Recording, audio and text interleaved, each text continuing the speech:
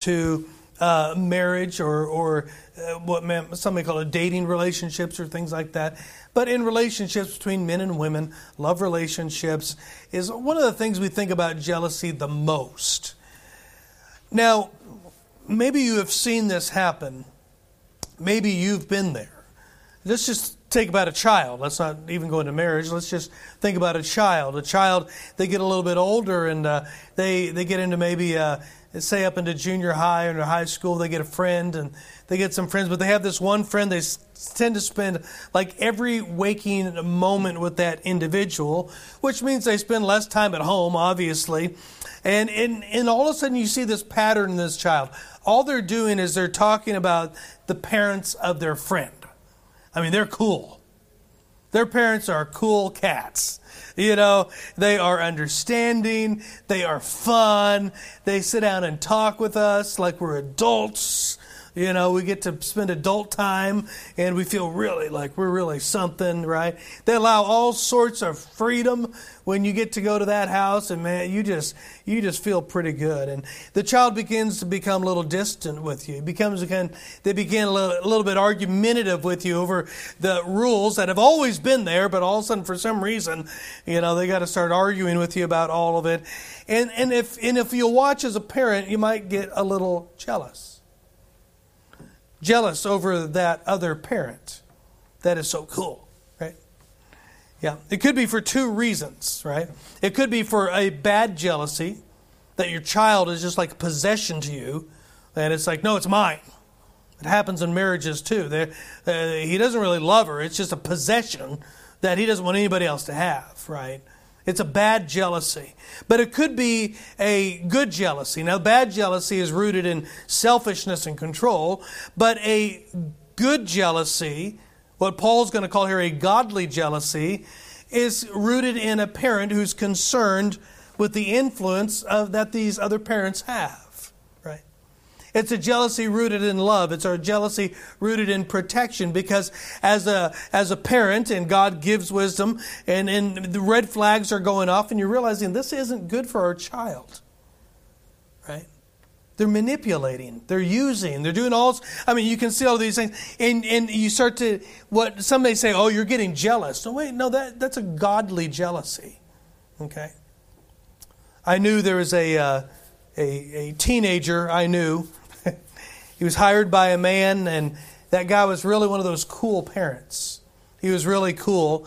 And this teenager, he was given a lot of responsibility. He was given a good job over this summer. They trusted this young man with a lot of expensive equipment, and it was his responsibility to drive it all over Tarnation and do the jobs they were doing, putting a lot of hours in. That's great. I think kids should put a lot of hours in over the summer and just work to death. I think that's good for them. And they're putting a lot of hours, and I know the parents weren't really excited about hearing about this individual all the time. Oh, he was this and he's that and he's great. Oh yeah, and he does this and he does that and he does this, and something you know how parents, something starts going right. That's what happens. Yeah. Here's what eventually became evident. This is where the parents were getting a little irritated. That man, the cool guy, was kind of really taking advantage of them. Right? He's really taking advantage of them. Come to find out, he would tell these people, well, you come to my house and get all of the equipment and then drive it to Springfield, which was 45 minutes away, and then clock on. First of all, that's illegal. Right. But this was just a cool guy, you know. Yeah. Yeah. Yeah. No, what happens, somebody say, oh, that's jealousy. You're just, the parent's just getting jealous. They're just getting jealous. No, maybe there's red flags, and it's a godly jealousy because they're wanting to protect their child from some yahoo who's just taking advantage of them. Yeah. This is where we find ourselves in chapter 11. Paul is jealous. Look at this. Verse 1. Would to God you could bear with me a little in my folly. Now this is interesting because really when Paul is saying this here, bear with me a little bit means to endure here with me. Stay tuned. He's going to kind of open something up. He wants them to stay tuned and listen to what he's going to say. And really, this whole chapter, there's a lot here. We're not going to get it tonight.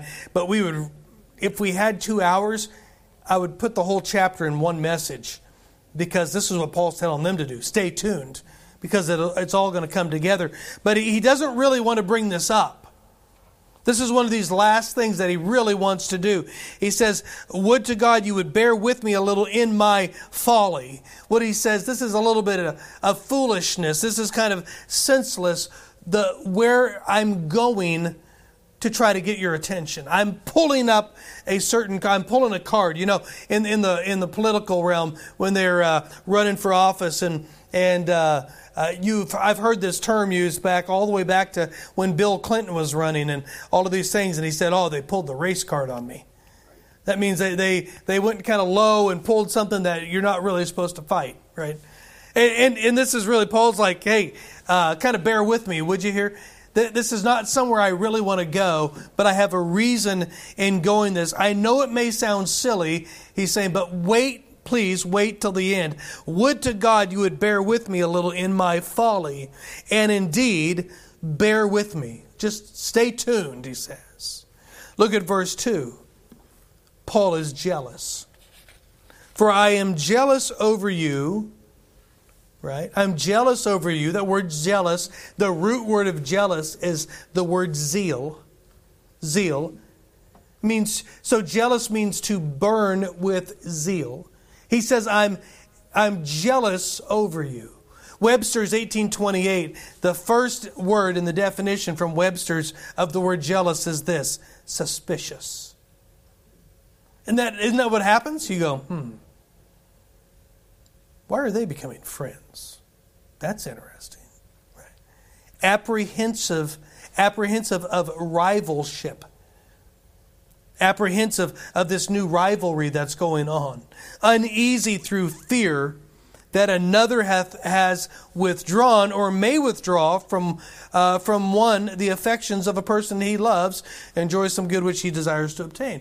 He begins to have a little bit of fear and concern that the affection that used to be there has gone away, and now that affection that used to be between us is now between him and them, or her and her.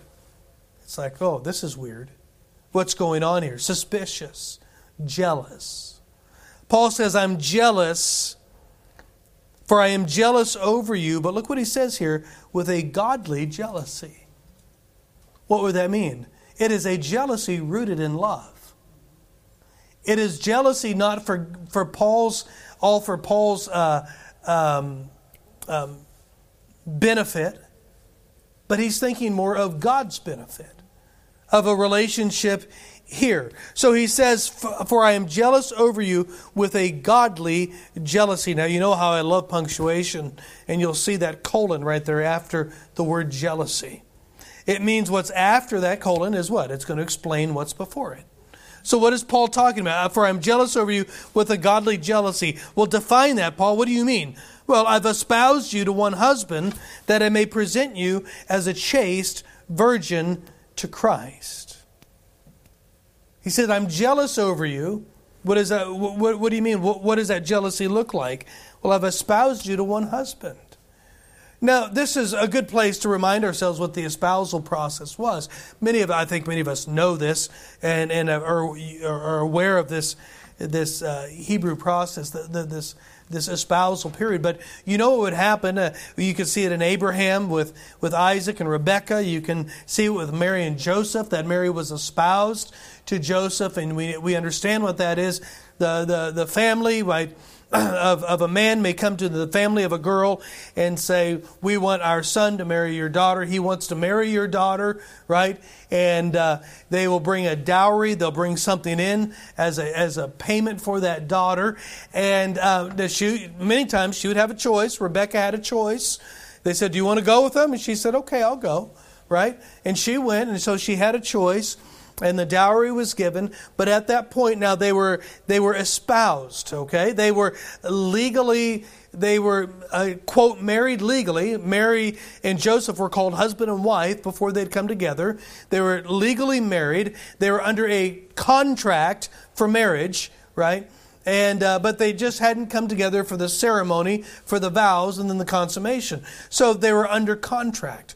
Now, in this betrothal period, that contract could be breached. That girl, that young lady or whoever could breach the contract by getting into a relationship with somebody else. Now, at times we know, as you see through the Word of God, that there's times when it couldn't be known. It wasn't known until they were finally married in the consummation. It's like, wait a minute, you've been with somebody else, right? And there's things implied there and things that happen there. And she would be brought to the elders and brought to her father. She brought shame upon her. If it was true, they would say, you brought shame upon your family and shame upon your father. That man would write a bill of divorcement. She would be divorced from him, and then they would stone her to death. This betrothal was very serious. It was a very serious contract. It wasn't like our engagement, all right? It wasn't like, oh, well, ho-hum, whatever, It was very, very, very serious. And so they would get through the betrothal period, and during this time, remember John 14, Jesus said, I go away to prepare a place for you. Let not your heart be troubled. Believe in God, believe also in me. In my Father's house are many mansions. If it were not so, I would have told you. I go away to prepare a place for you. And if I go away, I will come again and receive you unto myself, that where I am, there you may be also. What was he doing? He was drawing off of the betrothal period that they knew very well about. And what happened was a man and a woman, a girl and a boy, were betrothed, contractually obligated to get married. That man would go away. He would establish a home. He would be gone for up to a year at times, establishing a home, building a home. And the girl would be waiting at home for him to return for her. It was never announced. They actually, in some cases I've read, they would have somebody that essentially a helper of the bride beside her father, another helper that would transport messages back and forth. They wouldn't look at each other. Oh, you know where this goes. They wouldn't talk to each other face to face, but there was an intermediary between them going back and forth. And Jesus drew off all of this. But at a given time, when the bridegroom was ready, he would come home. He would come to her house with all of his helpers. They would knock on the door and say, and a lot of times they said it would be at midnight. It was part of the thing. And they would knock on the door and say, behold, your bridegroom cometh. Come out to your bridegroom. And I mean, she had to be ready. And all of her maids had to be ready. And Jesus uses this all over the Word of God about the second coming, when He is coming back, and at a time when we know not, and how He's going to call out for His bride to be taken up with Him. It's beautiful, beautiful, beautiful. And she would have to go with him, and she would go off, and they'd have the ceremonies, and they'd read their vows, and off they would go, and they are now finally, fully, completely married. It would be followed by a marriage supper, which would last anywhere from 3 to 7 days. The last day of the seventh would be the most spectacular, most elaborate part of that marriage supper. And they said the marriage supper was the bringing home of an already accredited bride to her covenanted husband, to which guests were invited. And we see this, a beautiful picture of when Jesus is going to come for His saints, and His bride is going to be among them, His church. And there's going to be a lot of guests, friends of the bridegroom, friends of the bride, and friends of the bridegroom that are going to be there. Saints that we could go on that another day. We'll look at that sometime else, because that'll develop, and we'll be here all night.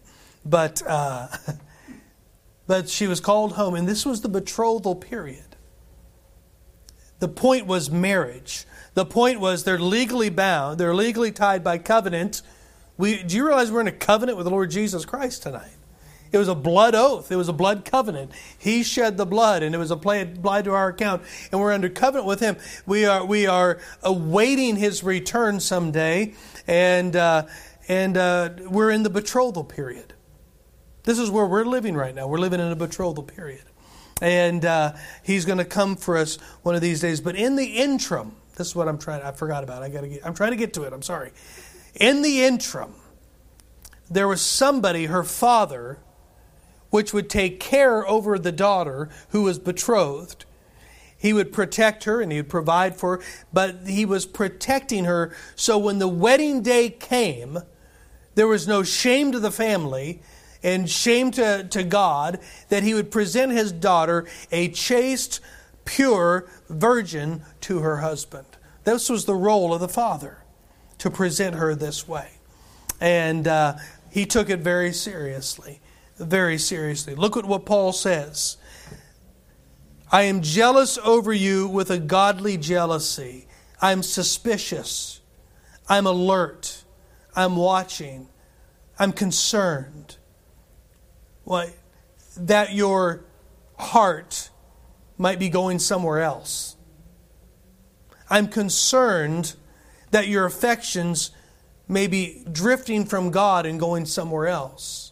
He said, I'm jealous over you with a godly jealousy. Why? For I have espoused you to one husband. Who is that? The Lord Jesus Christ. That I may present you a chaste virgin to Christ. You see what the Apostle Paul has done here. This is a godly jealousy because he has taken upon him the responsibility, which was responsibility, I should say, was given to him by God. He just didn't take it. His authority was from the Lord Jesus Christ. He planted this church. He probably led several of these people to the Lord before he went on to another field, and now there's more there now.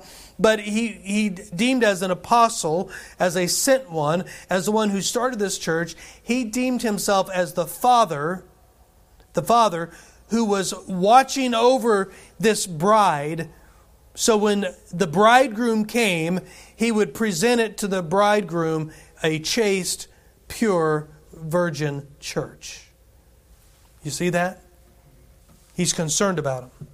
I have espoused you to one husband that I may present you a chaste virgin to Christ. This is a godly jealousy. Yeah. He even says so in the text. You don't have to believe me. Just read it. It's right there. Godly jealousy. Yeah.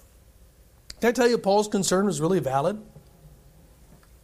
It's valid. Why? Because it is possible for us to come into a place of spiritual adultery. James 4:4. What does the Bible say? Ye adulterers and adulteresses, know ye not that friendship with the world is enmity with God? And whosoever therefore shall be a friend of the world is the enemy of God. Do you realize what God has reduced and defined worldliness as? Spiritual adultery. I mean, we kind of laugh at it now. I mean, because it's been preached for so long, we think it's just no big deal at time. And, oh, here we go. Always talking about worldliness. Well, it's a pretty big deal in a betrothal period for God to call you an adulterer or an adulteress. This isn't anything to laugh about. It's a serious thing, this worldliness. And what am I saying? It's possible for us as children of God, not only that, but as the bride of the Lord Jesus Christ, it's possible for us to come to a place of spiritual impurity. You look what Paul says. But I fear lest by any means, as the serpent beguiled Eve through his subtlety, so your mind should be corrupted from the simplicity that is in Christ. We know this. He's going back and reestablishing this, that Satan was able to deceive Eve. Right? I mean, think about it. Just take some time just to process that. Adam was told directly from God, eat anything you want, just not the tree of the knowledge of good and evil. So Eve was told directly from Adam. Right? He said, don't eat of the tree of the knowledge of good and evil. Adam and Eve didn't have a sin nature yet. They were still perfect. Perfect. Yet Satan was still subtle enough to deceive Eve. Yeah. Which means what? We with our sin nature, us with our fallen flesh that we still have, Our minds are able to be corrupted just as well as Eve's was. We are not beyond deception. We are not. We with this fallen nature, it is possible for believers to be deceived. Matthew 24:24, for there shall arise false Christs, speaking of the end times, and false prophets, and shall show great signs and wonders, insomuch that if it were possible, they shall deceive the very elect. Wow. If it were possible. Why is it not possible? Well, I contend that the very elect won't be here at this time. We'll be caught away. Luke 21:8, and he said, take heed that ye be not deceived, for many shall come in my name, saying, I am Christ, and the time draweth near. Go ye not therefore after them. He's talking to believers here. What is he saying? You could be deceived. I can be deceived. 2 Timothy 3:13, but evil men and seducers shall wax worse and worse, deceiving and being deceived. Anybody ever been deceived by somebody? Miserable, isn't it? I mean, it's one thing if it's just, whatever. Have you ever been deceived by somebody that you're in a deep love relationship with? Maybe not even. It wasn't even purposeful. I guess most deception is purposeful. Yeah. It hurts, doesn't it? It hurts. I wonder if we have forgotten that God has emotions. When the Bible says that grieve not the Holy Spirit of God, the word grieve there, that it means not to break His heart. God has emotion.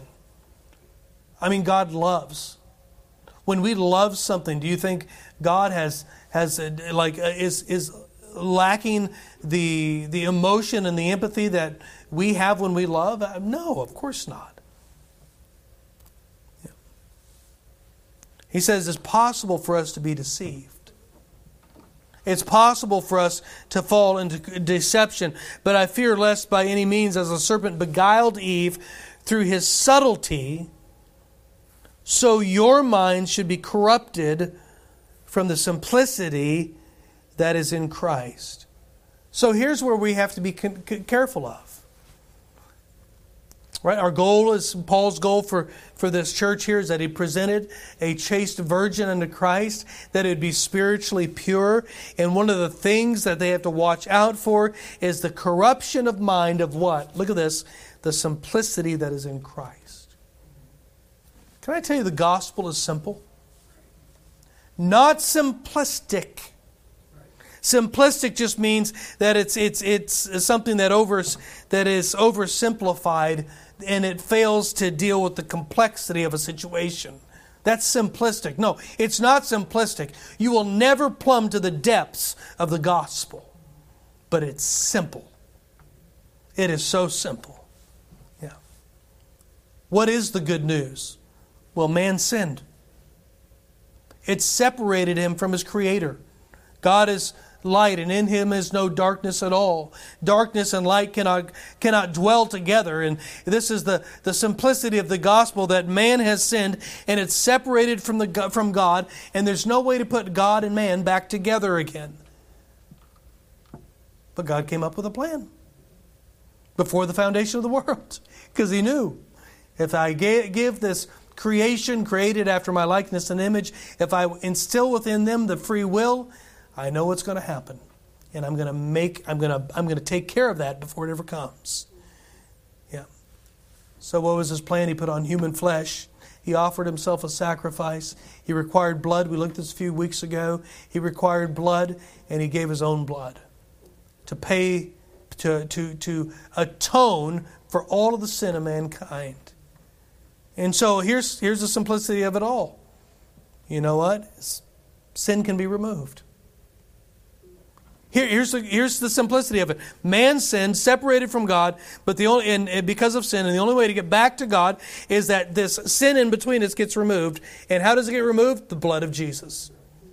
Well, how do you get the blood of Jesus on it? Believe Him. Believe God. What did Paul say? I know who I have believed and am persuaded that He is able to keep that which I have committed unto Him against that day. Right?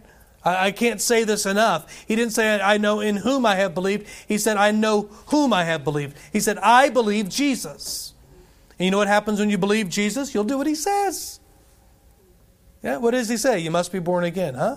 Thou shalt confess with thy mouth the Lord Jesus, believe in thine heart that God hath raised Him from the dead. Thou shalt be saved. What do? Well, you just believe God, you repent, you confess that you're wrong and He's right, and you ask for the gift. So simple. Yeah. But it's possible for us to be deceived from that simplicity. And this is what false teachers do.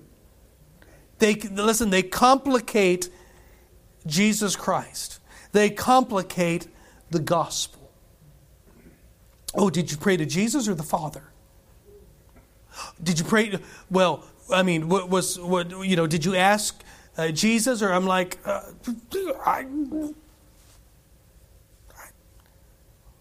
I went to God. I don't know if I approached Jesus. Was I supposed to say Jesus? Oh, no. I said it last Sunday. Do you think the Godhead's really up there going, uh-oh, this one's yours? I don't know. Nope, this one's for you, not for me. Come on. So they complicate the gospel. You know what all I know? I love this when the blind man, remember Jesus healed the blind man? And they said, what happened? He goes, I don't know, man. I don't know. All I know is I was blind yesterday and now I see. And I say that too. Some days, I don't know. All I know is I approached God and He came in and cleansed me of my sin. And I don't know, I'm saved and I can see now. I don't know how to explain it. It's not that hard. You know why I don't need to explain all of it? Because God is the one who does all the saving, not me. Amen. I just have to believe it and ask for it and receive it. And He does everything else. I don't need to know how it happens. I know who I believe. Or, you know that? Oh, beautiful hymn. I know not how the Spirit moves, convincing men of sin. I don't know how it happens. All I know is it's true. Amen. And when I went to Him and confessed and asked, everything went away. Eyes were open. Yeah. Praise the Lord. False teachers destroy that simplicity. That's right. Oh, see, you were dead in your trespasses and sin. And dead is dead, which dead means you can't respond to God. Which means God has to open your eyes, regeneration, before so you can respond to Him, which He has already preordained that you do it anyways, but He's chosen the means also. And so He's made you believe the means that... What? I get confused. No, that is the destruction of the simplicity of Jesus Christ. This is the problem of Calvinism. All 5 points. It destroys the simplicity of Jesus Christ. That's what false teachers do. Look what he says here in verse 4. He's jealous over them with a godly jealousy. He wants to present this church as a chaste virgin unto Jesus Christ, but he has a suspicion. He's jealous. He has a fear. He has a concern that as the serpent beguiled Eve through his subtlety, that they might be deceived as well and carried off. Look what he says in verse 4. For if he that cometh preacheth another Jesus, and oh, there's a lot of Jesuses out there that are being preached. That is not the Jesus of the Bible. How do you know the Jesus of the Bible? Well, read the Bible. If somebody says, yeah, I know Derek Eccles. Oh, yeah, really? What's he look like? 6'3"? Black? It's different Derek Eccles. I'd like to meet him. I don't know how he got that name because I thought I was the one with that weird name. Only one. No, seriously. People say, I'm preaching Jesus Christ. Well, what Jesus are you preaching? Well, He was the Son of God. Was He God? Well, no, He's not God, but He's the Son of God. Well, that's another Jesus. Yeah. Man, I'm going to finish. I'm telling you. For if he that cometh preacheth another Jesus whom we have not preached, let me get that out. Or if you receive another spirit which ye have not received, try the spirits, see whether they be of God, amen. Not every spirit is of God that's saying, do this and go here and say this and say that and do. I knew a guy he told me about how he got full of the Holy Ghost. And he said, I was sitting in church, in my dead church, and whatever, mainline denomination he was from. And I'm sitting there, and the Holy Spirit began to tell me to get up and just dance. And I thought, no, Lord, I can't do this. He's telling me all about I can't do it. And he goes, I just obeyed the Spirit of God. And I got up and I began to dance across the front of that place. And I finally opened my eyes and had the whole church. And boy, God just showed up. Friend, that's another spirit. That's another spirit. Yeah. Try the spirits. Receive another spirit which ye have not received, or another gospel which ye have not accepted. Ye might well bear with him. Do you see what he's saying? You're likely to follow him. Yeah. Why was Paul justified in saying this? Do we remember 1 Corinthians? Yeah. That's kind of a problem church, wasn't it? I am of Paul and I am of Apollos. Oh, the contentions, the divisions, the weird fornication going on that was being allowed in the church and just going on. The messed up Lord's Supper. They were messed up on the gifts. They were just all over the place. Paul says, I know this. I'm a little concerned where your affections are because you'll follow them. Yeah. There are people in this church, I could say, you'll follow it. Not here tonight, but we'll pick on the ones that aren't here. Amen. No, there's some. I know they'll follow every wind of doctrine. Just over here. Yeah. We've had them all over the place. Yeah. Paul's jealousy was godly. Watch this, because his number one goal was that this Corinthian church would make it to the altar spiritually pure. Yeah. He wanted them right. He was warning them. Even though he wasn't the cool parent. Right? Even though he's not the super apostle. Right? He's not one of the 12. Some will argue with that one, but that's something you can think about on your own. Even though his authority was in question all the time. Right? He didn't care. His concern was for this church. A church that he started. That it would make it to the altar spiritually pure. And we're going to see later that this is the reason he's going to pull his credentials. I don't have time to get into it, but this is the folly. This is the reason why he wants them to bear with his folly, because this is the problem that's going on that he's seen, is that he's concerned with the direction of this church and where it could end up if they're not careful. He doesn't want to go down this road. Nobody in authority really wants to pull. If they're good, they don't really want to pull the authority card. Yeah.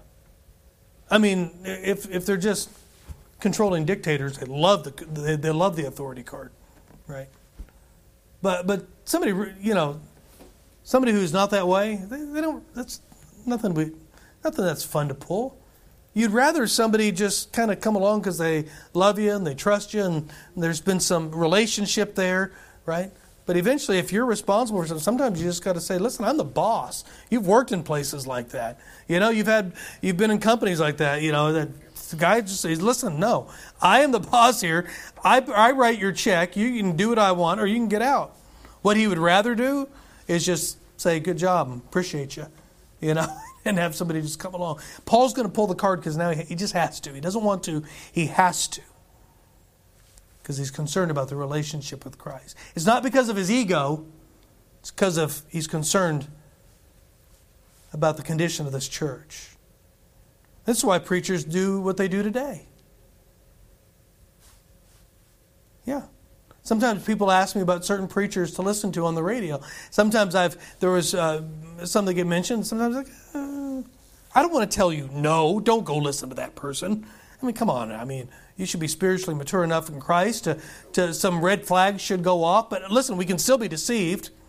And I may say, tell me what you think of them.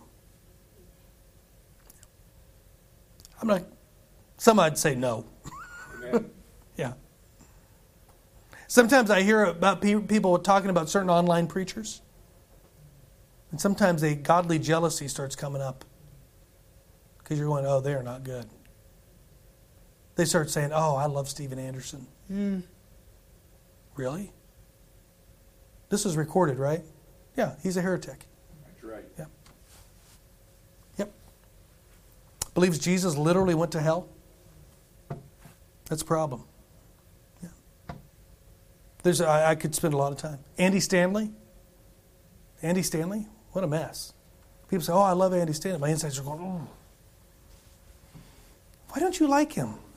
Because he's a false teacher. Yeah. He says the authenticity of Christianity doesn't hang on the veracity of the Bible. What? How do you... Yeah. Mike is like, what does that mean? Yeah, seriously. I mean, what he's saying is all of his proof of Christianity is extra biblical, which makes no sense at all. Yeah. People say, oh, I really like Paul Washer. Yeah. He's a Calvinist that totally destroys the simplicity of Christ. Powerful preacher, great pulpiteer. I mean, just compelling.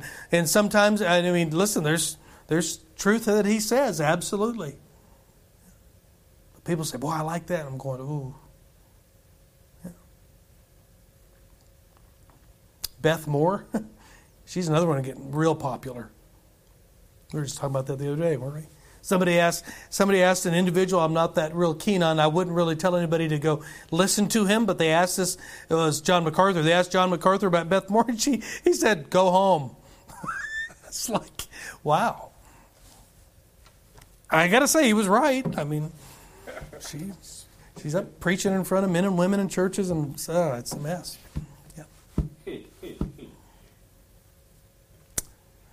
They talk about people with this just adoration. Yeah. And you find out this little jealousy stirring up. Right? Yeah. It's a godly jealousy. It is. Because these people lead people away from truth. They lead them away from their church. Listen, God intended that you had one head in your life and one shepherd and one under shepherd. There is no such thing as a two-headed church. It's unscriptural. Right. You need to be a member. The Bible says we're all members. In particular, we're all members of Calvary Crimson Avenue Baptist Church. Right. This is one body. Right. And if you're a member of this church, you're an appendage of this body. You can't be an appendage of two churches. We wouldn't mind it for some to be appendages of two churches, but you can't. Yeah. It's like your foot's going to live on two bodies. You can't do it. No. Yeah. See, the question isn't about being saved or unsaved. Paul's not dealing with their salvation. He's dealing with how they're going to arrive in heaven. Right, when they're presented to their bridegroom, whether they're going to arrive there spiritually pure. That's his concern. That is a godly jealousy. And if I get cranky about somebody that you have elevated in your life, a certain preacher, right? There's a reason. Amen. There's a reason. Because we're all susceptible to deception. You know what's going around really big? I didn't even realize this. I had a pastor friend of mine, they deal with it, our attendance is low in the evenings and this and that. And we have some other, there's extenuated circumstances sometimes. But a lot of people, most churches are closing Wednesday nights and Sunday nights. Why? Because they're being taught all over the internet. Well, it's about connecting, right? We got to connect, not assemble, but connect. And they're being taught that online service is connecting. And as long as you connect, that's great. Well, the Bible says nothing about connecting. Bunch of liars. It talks about assembling. Amen. Assemble. Yeah. That's why I get cranky. Okay. Amen. Keep it. It's not at you. Well, it might be at you. See, watch. It was a part of Paul's job to protect the flock. Right. Yeah. And I'm not saying I like it all the time. It'd be a lot easier if I didn't have to, but it's still my job to protect the flock. So, bear with me, would you? Right? Amen. Bear with me. When I get grouchy at people, our name pastors and name preachers and name things, There's a reason I'm naming them, because we could all be deceived.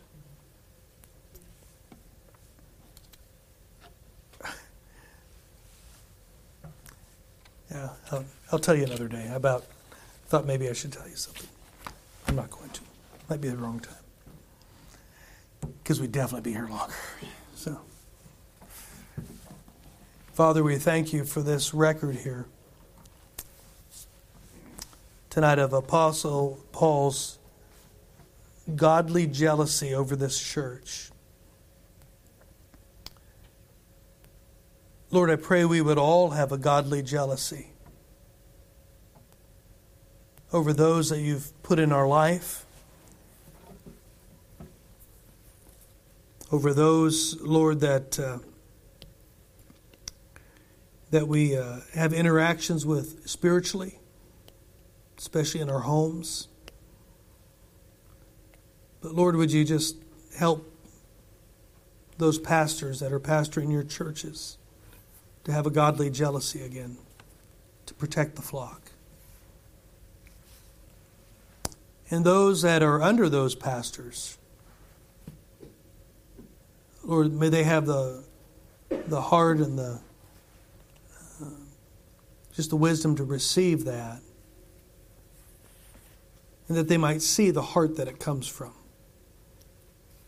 Oh, I know there's been many out there over the years that have not had that heart, and they've just led the flock in a really hard way for their own benefit.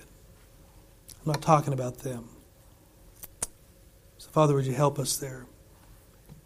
Lord, we thank you for your word tonight. And we thank you in Jesus' name. Amen. When we stand tonight, invitation open. I have no idea how the Lord has spoken to you tonight, but whatever He's dealt with you in tonight, just respond to Him, would you?